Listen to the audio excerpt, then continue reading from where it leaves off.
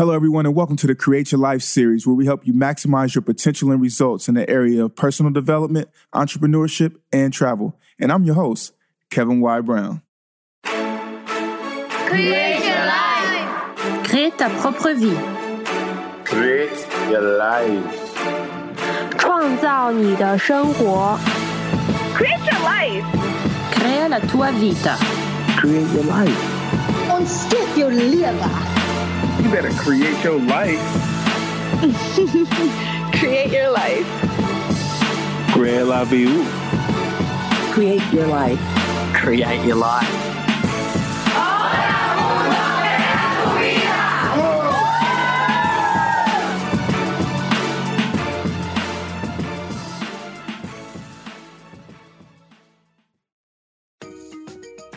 Create Your Life family, thanks for tuning in to this episode. Before we get started, I wanted to share some exciting information from our sponsor. We only pick people and companies that we think are awesome to bring onto the show, so please support them. As a podcaster, I've spent hours and hours editing, doing show graphics, and much more, and I finally got fed up with losing all of my free time to post-production activities.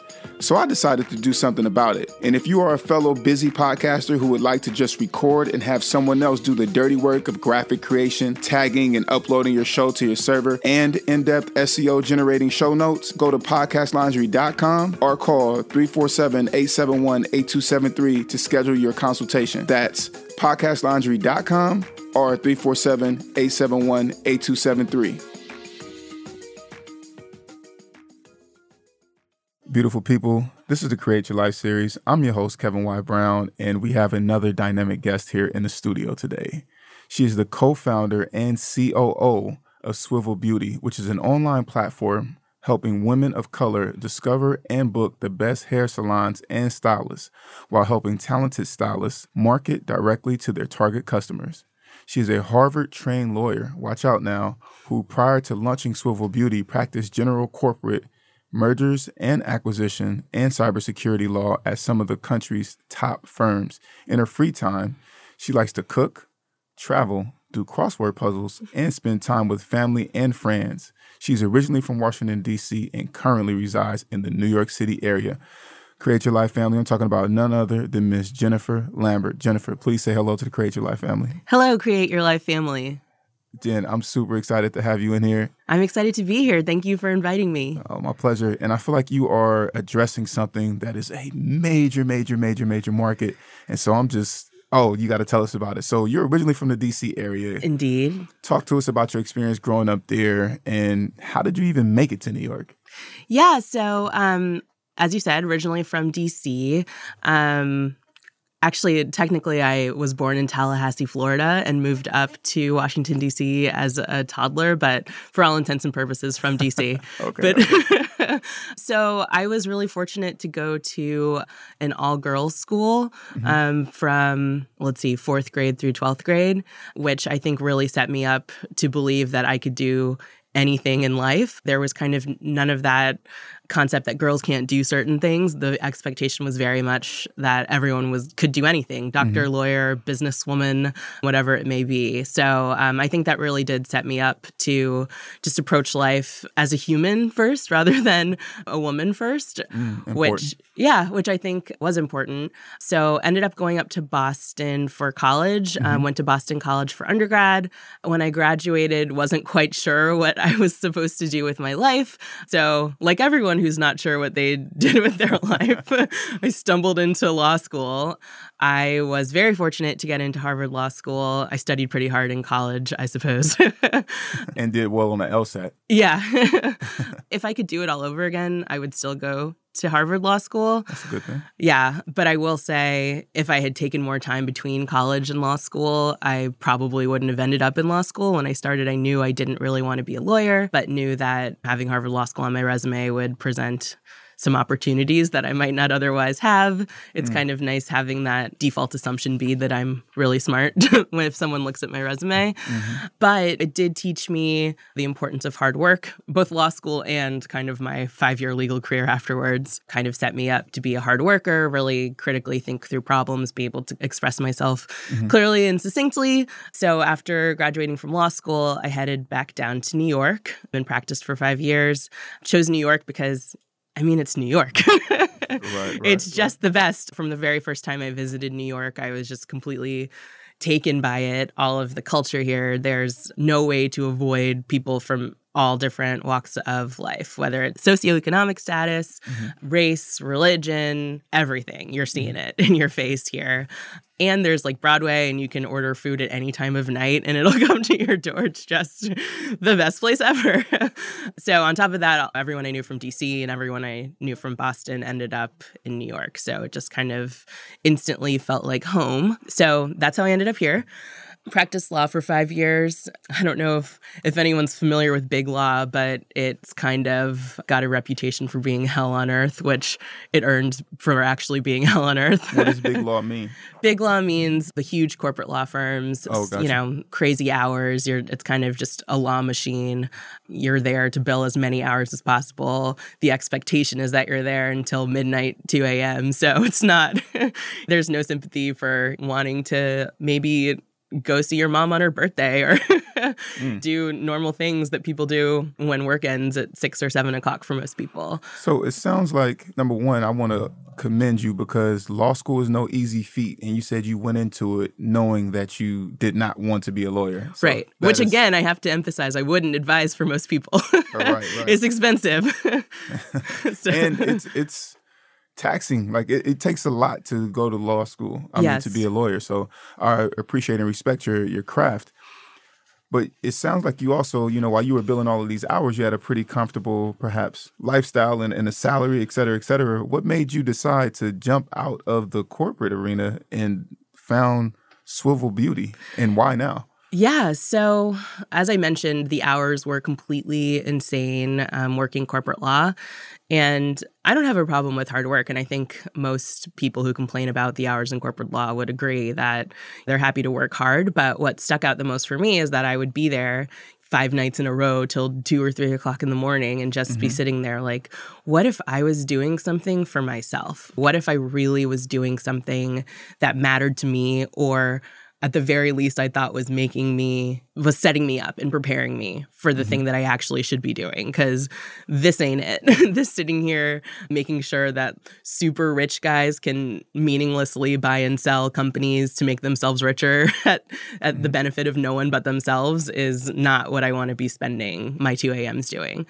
So I really was always aware that my time should be better spent doing something that helps me and helps people or causes that I care about, or in some way like makes the world better, which I was not spending my life doing. So somewhere along the way, my business partner also grew up with me. We met in 4th grade and have been very close friends almost our entire lives. So we met when we were 10 years old. We say it's our 23rd anniversary of our friendship. Nice. So she was working in the magazine world. So she was at Hearst. She was a senior editor at Oprah Magazine. Nice. I'm like her hype man. I always make sure that she mentions that she's been to Oprah's house. She spent a weekend there with the other top editors, which is pretty cool. So she was coming from that world, and we were both kind of in our respective lanes. Me as like a busy professional who never had time to find anywhere to get my hair done in those like rare moments where I actually could get out of the office, and her as someone who was writing about entrepreneurs and really was being pitched all the time by new companies to try to get editors to try and write about their products. So we were seeing a lot of development in the beauty tech space. So a lot of companies were cropping up that were, quote, making it easier for any woman to find an easier way to get her beauty services done, whether that's hair or makeup. And certainly for hair, there were a lot of apps that someone could come to your house and blow dry your hair, or you could choose some random salon and just go there and get your hair done, or brick and mortar blow dry bars where anyone could just go in and get their hair blow dried. But all of these neglected like a very, very basic question for any woman of color with curlier, coilier, or kinkier hair, which is, can this place do my hair? Very simple question. Like no woman that I know who has my type of hair would ever just randomly walk into a salon. And in fact, I tried it once. I was like, oh, whatever. Like, I know my whole life I've only been going to the same like 3 places because they're the only places I could trust. But I was desperate one day in law school and walked across the street to the salon that I walked by every day. In Boston. In Boston. Yeah. And I even called first and I was like, hey, I'm a Black girl. I have like super thick curly Black girl hair. Just wanted to make sure all I want is like a trim and a blowout. Like, can you handle me? So the woman's like, oh yeah, of course. Like I can do any type of hair.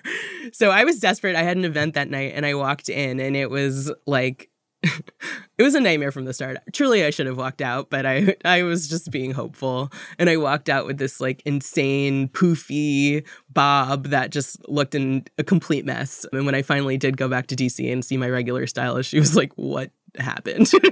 Like, I don't get it. So that was a digression. But because of experiences like that, women of color are very selective about the places that they go to make sure that the people there are skilled in doing our type of hair, which just requires more skill and talent and experience than everyone else's hair. Right. So we just saw this huge white space and this huge opportunity in the existing products that were out there and decided not only that we wanted it for ourselves, but it was huge business. Women of color spend 9 times more than any other ethnic group on beauty services. The average Black woman spends $4,000 in the salon every year.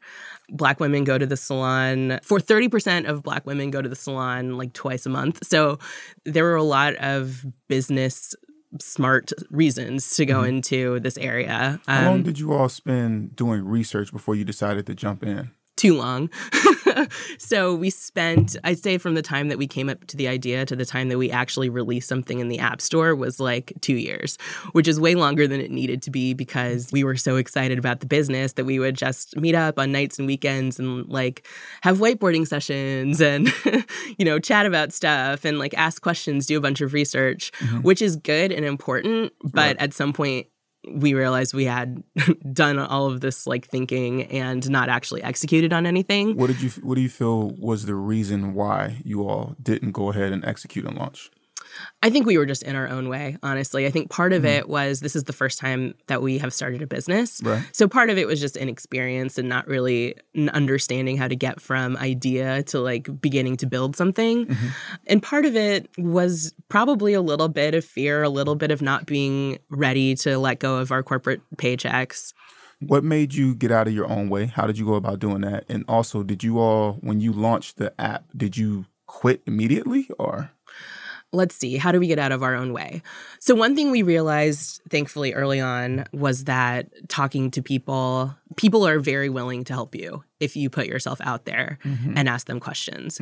We're lucky that we had a bunch of people in our circle who were experts in different areas that we were not experts in. Okay. So, you know, in the very beginning, we were so scared to say our idea to anyone because we were scared that someone would steal it, which is nonsense. You still got to do the work. I always say exactly. that people still have to do the you know, work. like there are very few people who are nuts enough to actually launch a business, like throw away their paycheck and start a business.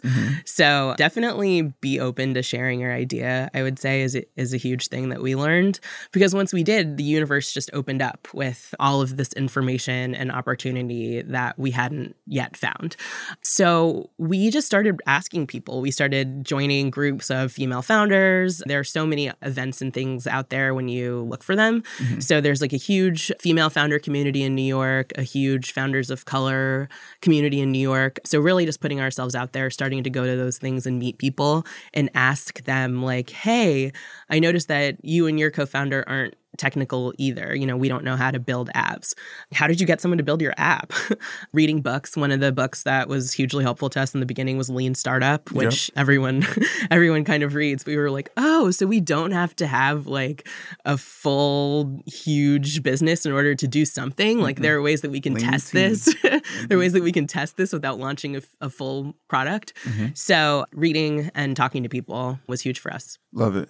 And so you got out your own way. Now, how has Swivel changed since you all have started? We've grown, so that's been exciting. So when we first started, we launched with a pilot group of about 15 salons here in New York. Okay. And since then, we have grown to over 300, where our primary markets are New York and DC, but we're live in 11 different markets across the country.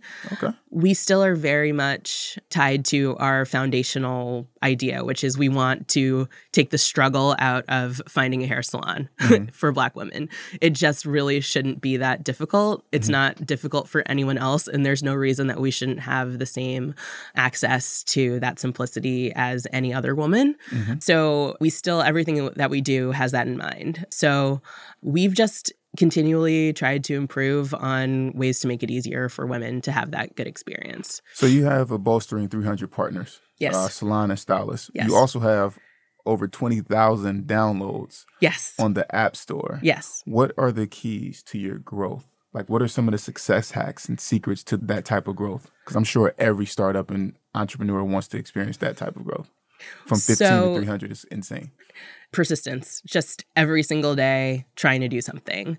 So on the stylist side, as much as we've tried to find a hack that makes it easier to acquire more and more, it's really just every day picking up the phone and calling and forming those relationships and building it one by one. So it's just the persistence of continually doing that, because with each one it feels tedious, but then you look back over a week or a month and it's been 50 or 75, which is huge.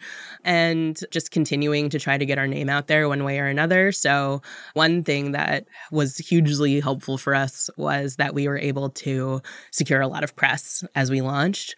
Part of that is because my co-founder grew up in the magazine industry. Right. So that was very helpful. But also because we were doing something that people weren't doing. We couldn't have gotten the press if there wasn't a story there. And I think it speaks to how much what we were doing really resonated with an audience that had been underserved for a long time.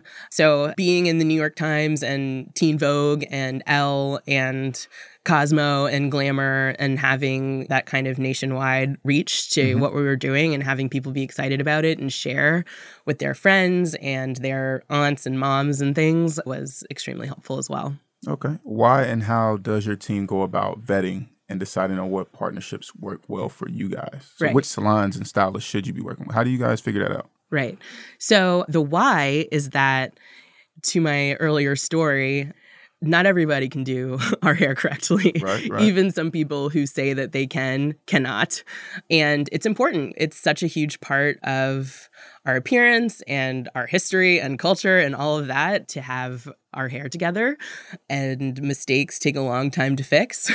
So just establishing that trust and finding people who are on the same page with our mission and all of that stuff so that customers who use our app are having good experiences is crucial. So there's the why.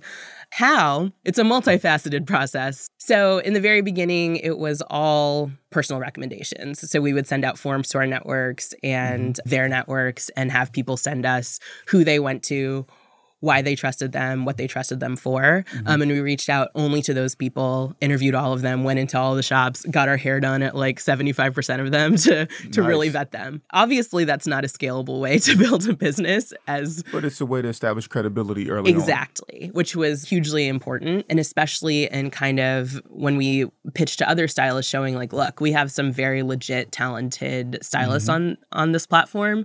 You will not be among like some random person who's not actually licensed. That's like dragging your value down. We really work hard to maintain the quality of this platform. Gotcha. So now it's a combination of doing like extremely thorough research on the internet, the type of research we would do if we were going to a salon ourselves so that you don't have to do it. So spending those hours calling through every review we can find on Yelp and Facebook, really going through their Instagram profiles, and we still interview every single stylist that's on the platform to get a sense of kind of their values, what they actually know about doing Black hair, whether they are prioritizing hair care rather than just throwing you a style that's going to look good in the day and then tomorrow your hair falls out. So we really work hard to keep that at a high level. Okay. And how big is your team and how did you go about assembling your team? So for a long time, it was just Jahan and me. And from time to time, we have interns that come and go. They're fantastic. And we have started to really build more of a core team. In the last month, we just actually hired our first full-time employee. Congratulations. Thank you very much.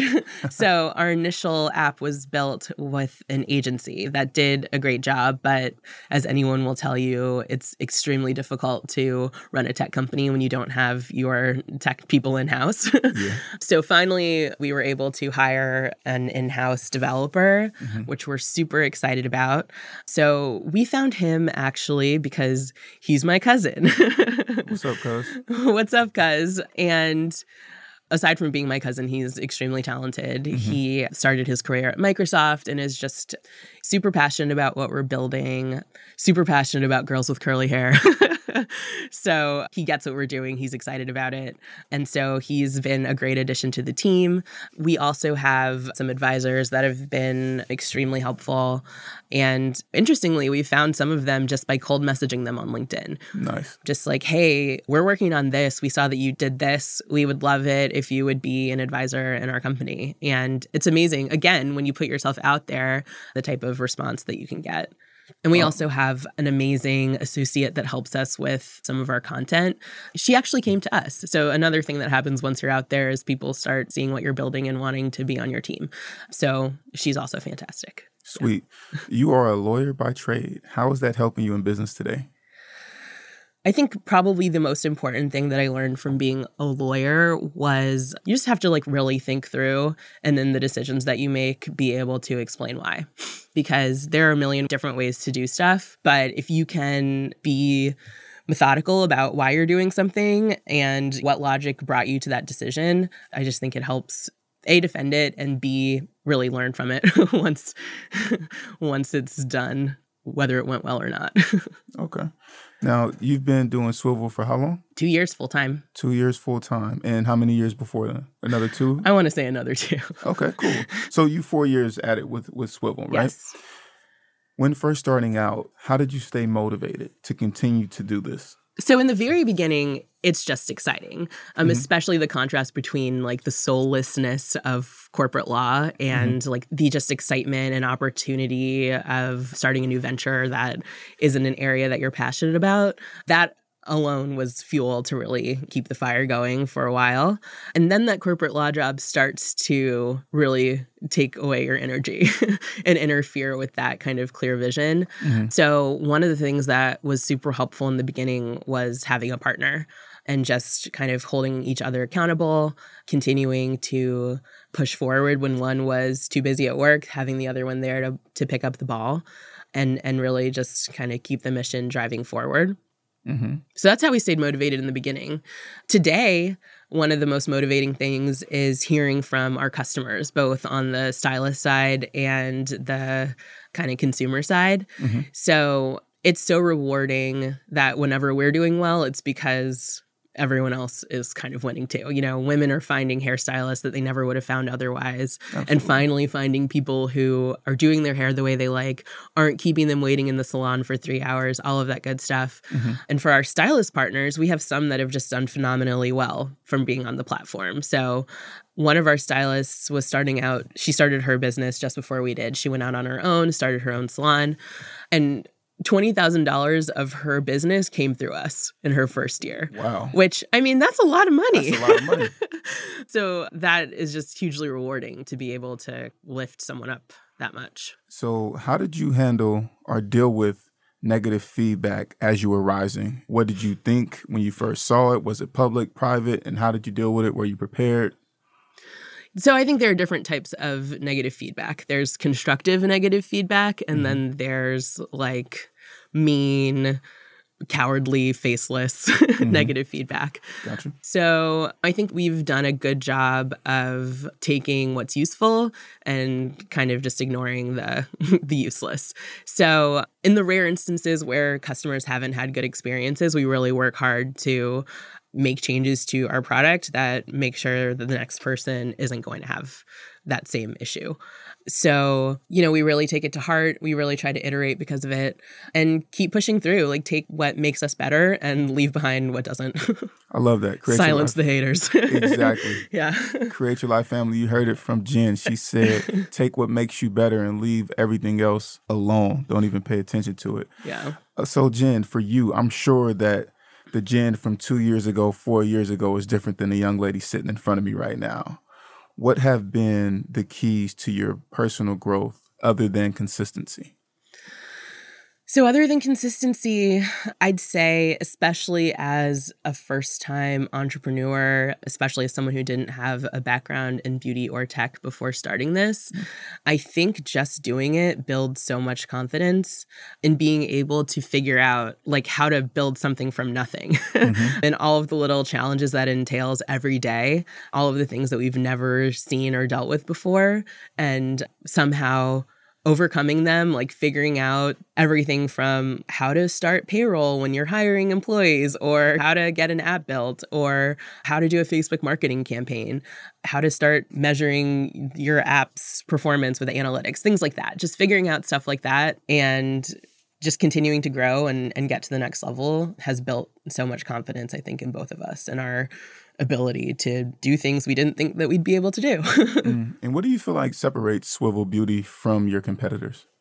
What is your competitive advantage? I'd say just really that thoughtful attention to what our consumer wants and genuinely speaking to our consumer in a way that is meaningful and kind of not pandering, not just like, oh, hey, Black girls, sisters, like whatever someone who is not a Black person might think that Black people say in a boardroom.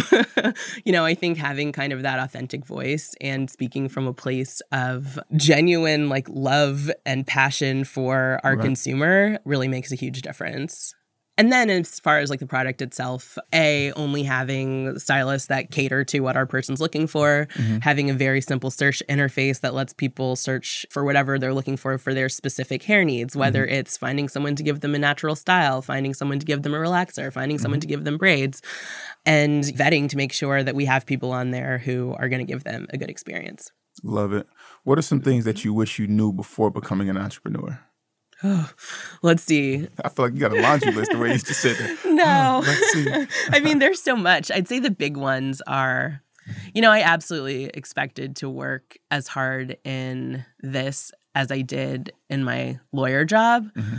I think I'm surprised at like how can I phrase this in a better way than I was about to phrase it? Just phrase it. Don't curse though. I won't curse. Okay, phrase it then. It's funny. I feel like when you're working for someone else, you often find yourself doing things that you don't want to be doing. And then even as an entrepreneur, like there's still a lot of that, but it's less painful because there's a bigger purpose. So whether it's pushing through and going to that like networking event, even when you really don't feel like it, you just want to like go home and watch Netflix. I find myself forcing myself to do that a lot, which it just is what it is. There's just a lot more of that than I thought that there would be, perhaps.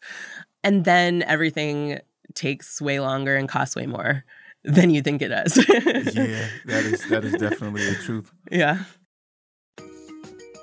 Wow, Create Your Life family. I hope that you are really enjoying this episode.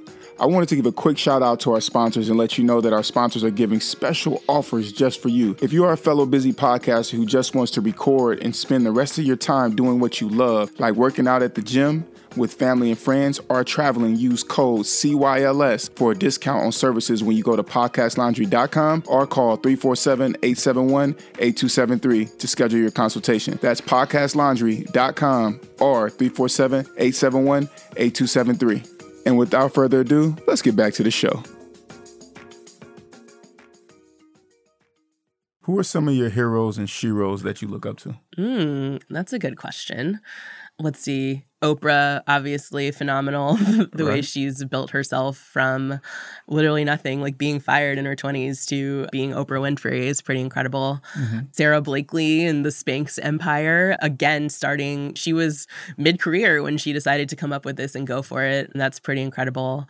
Shonda Rhimes, also like an empire builder, believing in her creative vision and just coming up with something completely phenomenal.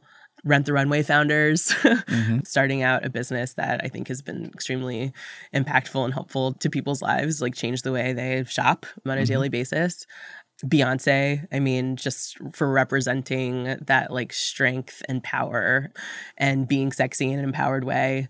All of that good stuff, being unapologetically like blackety black, no matter who might be mad about it. Michelle Obama.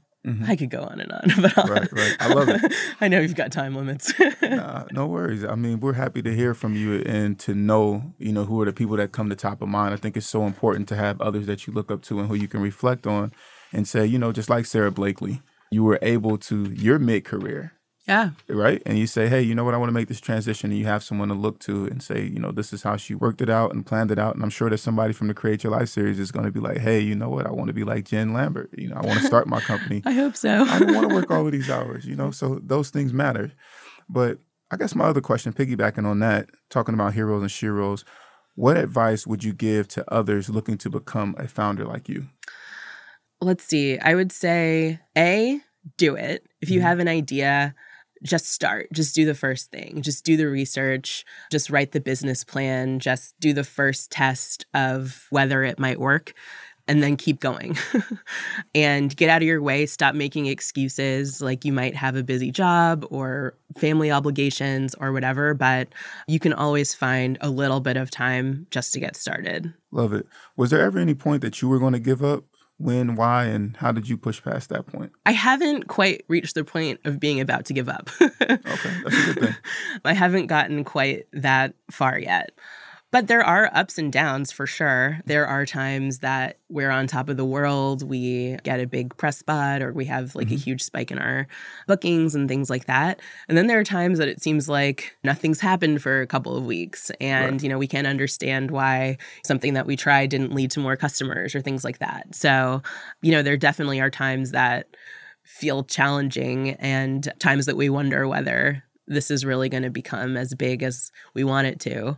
How do you stay rejuvenated and motivated in those times when you're having the peaks and valleys? Again, I think having the co-founder really helps. I think having someone else who shares your vision when you may forget about it, is really helpful and important. It just kind of strengthens your commitment to what you're doing because it's not just you in a business. It's you and someone else who's sacrificed just as much and the business. So I think that's been huge. And I think just that underlying belief that what we're doing matters and is important and needs to be in the world. Okay.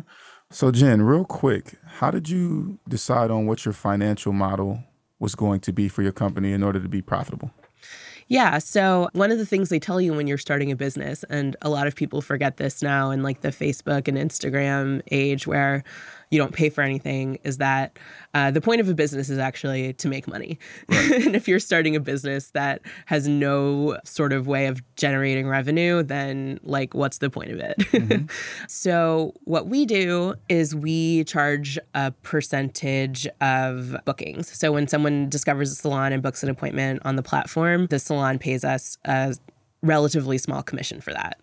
And we settled on the commission. Obviously, we thought about the balance of us making enough money to enable us to continue building the business and marketing ourselves and all of that good stuff. And going back to one of our core values, which is creating value for salons and not wanting to gouge them and charge them something unfair, so that they can continue to build their businesses as well. So we looked at what some competitors were doing in the space, kind of what their price point was. Some of them were outlandish. And as we talk to salons and stylists, you get a sense of what they think is completely unfair. So some of the discount companies out there that do coupons and things that came before us actually really harmed our ability to create trust with salons because they completely cannibalized the industry. So for salons, nails, spa services, things like that, they said, hey, be on our platform, drop your price 50%, and then we're going to take 50% of that. So they're doing a service and getting like a small fraction of it. And the customers who are booking deals like that aren't coming back again. They're just the type of customer that's like looking for a deal. There's a lot of lingering trauma from that and a lot of distrust, and we wanted to kind of fight against that. It was really important for us to show salons that we value their services.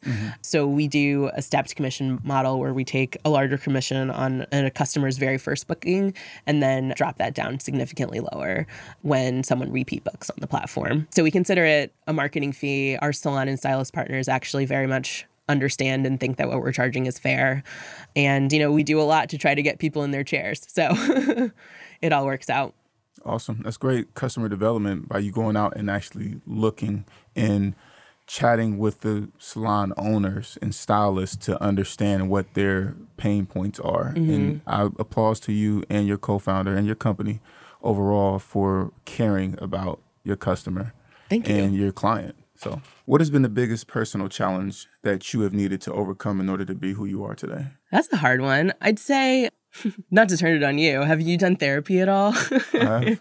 So I think there were just some things that happened along the way in my life that I let go undealt with and avoided for a long time until they really started affecting me in major ways. And so I think starting therapy to kind of just get over some of that trauma and find ways to overcome huge barriers and blocks that I had set up in my life to avoid dealing with those problems probably has I can't even describe how much it's changed my life, honestly, and just allowed me to kind of be more present, live in the present, and confidently as me, as fully accepting myself, conquer whatever crosses my path. Good for you, Jen. Thanks. Good for you. Who has been your biggest champion on the path to becoming who you are today? I have some really good friends, especially, and part of the reason I don't regret going into law school, some of the friends that I met in law school have very much rooted me on. I have one friend in particular that being with her is looking in a mirror of the best parts of myself, if that makes sense. She just sees the good in me and I think really brings it out in me in ways that I think have really improved me as a person. It's almost a nurturing, mothering quality that she has unintentionally and not in a weird way. I don't know if this sounds weird as I'm describing it, but just having encouragement from friends like her has really helped me discover and be proud of me. Got you. And what does your peer group look like? Do you have people who are primarily entrepreneurs? Is it a mixed bag of entrepreneurs, artists, and people who are working corporate? Or it's a pretty mixed bag. So I'd say the majority certainly started out in the corporate world. So the law school types, the business school types. And as we've gotten older and people have started to kind of find themselves and realize punching the clock for the man, ain't it? Right. I have more entrepreneur friends and more friends who are trying to get into being an agent or moving to LA to pursue the entertainment industry or other things. And we've been very conscious about building a network of other founders. In particular, we have a network of Black female founders that we meet with quarterly for dinner just to kind of talk about what we're going through, really celebrate the wins, talk through what isn't going so well, and figure out ways that we can support each other. And that's been a huge way for us to just kind of keep our heads down and really stick with it. Love it. If you weren't doing what you're doing now, what would you be doing? Is there a career or hobby or something like that you've always wanted to pursue? Interestingly, I think being an entrepreneur has made me look at other opportunities where I see there needs to be a business here. Someone needs to solve this. Okay. So some of the things that I've thought of. So for years, I was saying that Harlem needs a Chipotle. And finally, someone opened a franchise on 125th Street. So congrats to that person. Harlem also needs better workout studios and a Chick-fil-A. So if anyone wants to get on those while I'm still too busy with this one, feel free. But I think that's super important. And I think I probably at this point would be dedicating more time to going into swing districts and places that really matter and trying to motivate people to get to the polls and do something about this mess that we're in. So I think that I'd be spending a lot of time doing that. Okay. How do you feel accelerator culture has helped you in your journey as an entrepreneur, if at all? Well, I guess as a preliminary note, not all accelerators are created equal. And which have you been a part of? So we have been a part of 2 accelerators thus far. The incredible one that we did was the Sephora Accelerate program. They focus on women entrepreneurs in the beauty space, half people who are doing products, half people who have like a tech situation going on.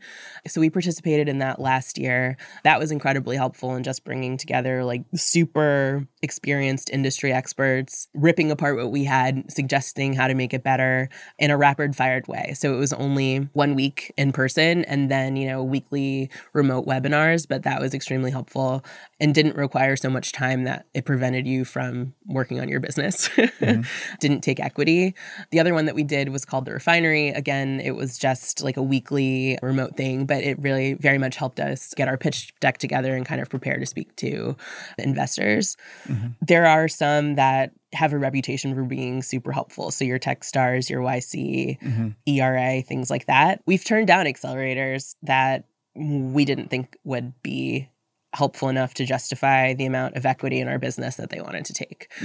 And don't regret it. Would take the money now, but Would you take the money in exchange for the amount of equity? Exactly. No. So that's right. So it was a great decision? Yes, I think it was. How did you decide which decision to make? We really looked at what our priorities were for our business and what the accelerator focused on and concluded that it wouldn't help us in like the most major things that we needed to be working on. Okay. So we said no. You've won a couple of pitch competitions. What has been your experience pitching, and are you all looking to raise funding? Have you raised funding? What's going on in that arena for Swivel? So we've done a bunch.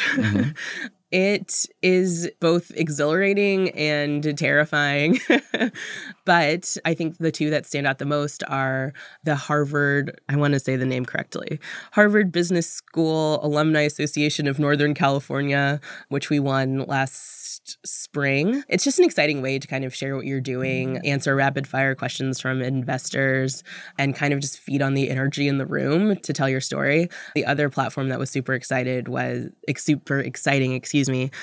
the Blavity Afrotech conference last year, which we pitched at and made it to the finals. Didn't quite get the W, but just kind of having that energy in the room and feeling that the crowd loved it was exciting. But I do think, it's a great way to kind of validate what you're doing, hear what investors are thinking, and share what you're doing with the world. And if you win them, it's a great way to get money for your business that's not dilutive, so it doesn't take equity from you. What's the one thing that if someone could come into your company today, they could help you with? So we have seen some great growth, as we discussed earlier, but so one thing that we found out doing this is that there are all of these like random experts that the insiders know about who can just come into a company and completely change things. So one category of these like secret startup ninjas is growth hackers and growth marketing experts. So I think for us, like we would love someone who could come in and just help us figure out all the search terms and the best way to do Facebook ads and all of those things so that we could really spread our product and get the word out there that we're there to more people than know about it now. So that I think would definitely be number one. I think that we've done a good job having like a clear voice as a brand and really like showing what we stand for. But we have this fantasy also of kind of getting a branding expert in and just kind of really establishing ourselves as a brand more so than we have thus far. Okay. Love it. So Jen, my next question to you is, can you swim? Yes. Okay, great. Yeah. Well, I'm asking because we're about to jump into the dolphin tank. I see that. See what you did there. Okay, so are you ready for this? This is a rapid fire question. Okay, I'm ready. You sure? Yes. There's no life jacket. Okay. What are your goal setting methods and how do you measure and make sure that you're growing each year? Ooh, that's a real question. I was thinking like, what's your favorite color? Okay, so, I think we think about, personal goals or business goals? Okay, so business-wise, I think that we think, okay, here are the things that we need to do to show that we're growing, to show that our business is investable, to show that it's even worth our time to do. So we kind of sit down each month, come up with what we need to hit to grow X% from the previous month, figure out the ways we're going to try to do it, and like go after it. So then, when we have our meeting the following month, we look at what we've done, evaluate, adjust accordingly, and so on. Personal life-wise, I have to confess, I think this is something that happens to a lot of founders, is that your goals for yourself as a person kind of take a backseat to, what you're doing with your business. You kind of fully sacrifice yourself to the business. So now I'm being more aware of like wellness and making some time for myself at least each day. So now my goals are, when I used to like go on my diets, it was like, I have to lose 10 pounds in July or whatever it may be. But now it's, I want to like eat healthy for lunch and dinner every weekday or whatever it is, So just setting kind of goals like that. And then I have a little calendar that I track things with, make sure I've done 30 minutes of exercise 5 times a week or whatever, and just kind of looking back on the calendar and seeing the days X'd off that I did what I said I was going to do and not wanting to break that streak is helpful. Now, at your recommendation, I do want to know now, what is your favorite color? Red. Why? It's just so strong, bold, powerful. You can't ignore red. This is true. What was holding you back from creating your best life? Let's see, student loan debt, needing to be at my corporate law job to pay that down a little bit, I'd say. And then maybe a little bit of fear, not feeling ready. And the secret is you're never really ready. You just have to do it. Very true. Very true. Top tech that you're using to make your business run smoothly. Have you ever heard of Zapier? Yeah. Zapier is thebomb.com. It is so great. So for anyone who doesn't know what it is, it basically automates processes for you. So if an email comes in, for instance, you can code it to like automatically go to a spreadsheet or automatically populate in your CRM so that you just don't have to spend the time like filling out every single field in your spreadsheet. Or so for us, for instance, like when a booking comes in, it automatically goes to the spreadsheet. When the booking is confirmed, like the confirmation email automatically goes out. And that's all because of Zapier. And it saves us on each one 5-10 minutes per booking. And that adds up like significantly over the course of thousands of bookings. So, we've saved, I'd say Zapier number one, just huge time savings. There's a program called Appsy that lets you kind of see how people are using your app. And that's helped us understand, like literally you watch a video of people like searching on your app, going in and reading profiles. So it helps us see what people are actually reading, what's most important to them, where things are going wrong, and make changes accordingly. So that's a really cool one. Instagram helps us like see what's going on, see who's doing great hair, all of that good stuff. So I'd say those are probably the top ones. Love it. Favorite quote or model that you live by? So the first one that comes to mind is, this might be not the exact words, but the gist is essentially, people won't remember what you said, but they remember how you make them feel. Maya Angelou. Yeah, sure. And I just think it's really important. It's true. Like when you think back on the people in your life, you know who's made you feel great and you know who makes you feel terrible. So I just try to live in a way that I'm leaving positive residue on people instead of icky. Positive residue. Hilarious. Yeah. Favorite or most impactful book that you've read? So, okay, this is not that deep, but I think it's an important message. I don't know if anyone read The Year of Yes by Shonda Rhimes. It came out a couple of years ago. But the premise of it essentially is that for a year, she said yes to every single opportunity that came her way. And it changed her life in like super significant ways. It opened the door to so many more opportunities. So I think it helped me get into a mindset where I said yes to things, even if they were terrifying, even if I didn't feel ready. And it turns out that when you've committed to something, you rise to the occasion. So I think that that has been an impactful book for sure. Love it. 3 jewels that you would tell someone looking to create the best life. Get over the stuff that's preventing you from accepting yourself and being comfortable and being you. Do the things that you want to do, even if they're scary, and get out of your own way. What's next for you in Swivel? So definitely sticking with this for a while, definitely seeing it through. So the thing that we are most excited about now, I'd say, is really just broadening our reach and providing meaningful access to the best salons and stylists throughout the country. So, whereas I think now we're helpful to women in New York where we have the most options, we want to be able to, no matter where you are, if you're traveling and you get caught in the rain, whatever it may be, you can pick up the app and find someone where you are. So just really becoming that go-to destination for women, no matter how they want their hair done, no matter when, no matter where. So that is what we're building towards. Love it. How can someone become a salon or stylist partner? Visit us at www.swivelbeauty.com and fill out our form. There's a link to it in the top right corner. It says stylist, sign up here. Okay, awesome. And what's the best way to keep in contact with you? You can email us, info@swivelbeauty.com. We're pretty good at responding to that quickly. Or follow us on Instagram at swivelbeauty. Shoot us a DM. Yeah, those are pretty much the two biggest ways. Okay. And so now, Jen, we've reached a point in the interview, I call it the turnaround. And what that means is that you become the interviewer, I am the interviewee, and you have the opportunity to ask me questions. So I wish I had known this was going to happen. I could have thought of some really good stuff. So I only have one request. Okay. Please be gentle. I'll do my best. Okay. Why did you decide to create this podcast?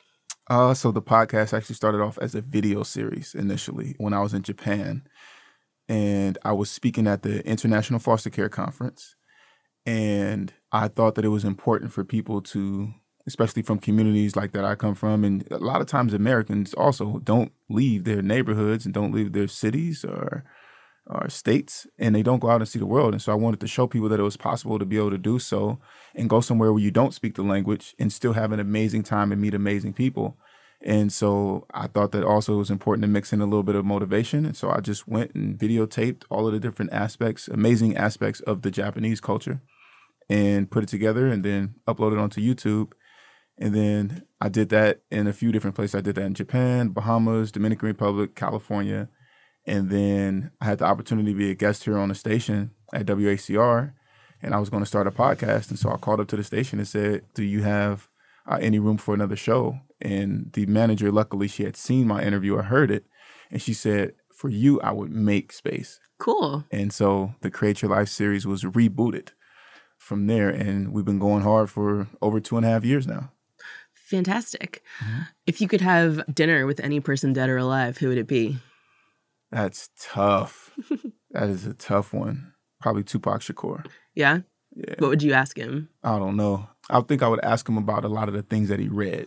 He's very, very intelligent. I wasn't as impressed with him when he became more of a gangster rapper, but the wealth of knowledge and the amount of knowledge that he had at such a young age, I thought was very powerful, and he's very passionate.